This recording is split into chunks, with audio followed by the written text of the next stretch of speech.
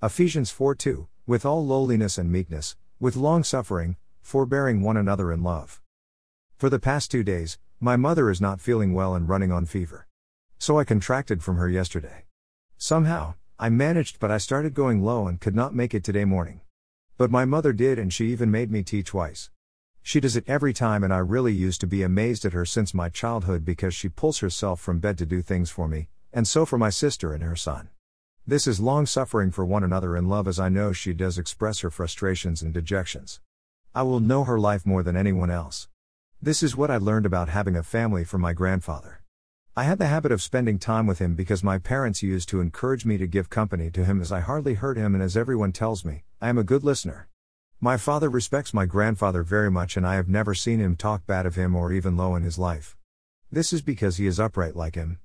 He used to tell me how family life should be, patient and forgiving each other with a lot of love for each other. He used to tell me how he got married to my grandmother and how they started living with each other. I remember that when I was small they used to tell me often of how my great-great-great-grandmother died on the same day or in a short time following the death of my great-great-great-grandfather. I realized it when I got to see their cemetery lying next to each other. They always tell great about her.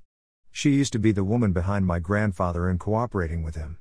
It is not that easy to be wife to a man who made Rs 30/ and raising 5 children. With her he sustained, and she is his. Dear Lord, Almighty, bless this day and the days to come. Bless all those who wish me well, those who don't accept to treat me inhumanely, and those who want me to live a good life. Fill our daily plates in abundance that we may never run out of but be able to help others.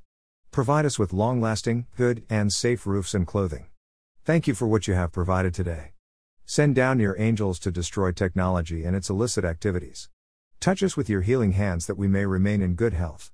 Make way for us and show us the way to your blessedness that we may lead our lives in peace, joy, love, hope, faith, goodness, prosperity, praise, and worship, exemplifying your glory for a victorious life on this earth. Amen.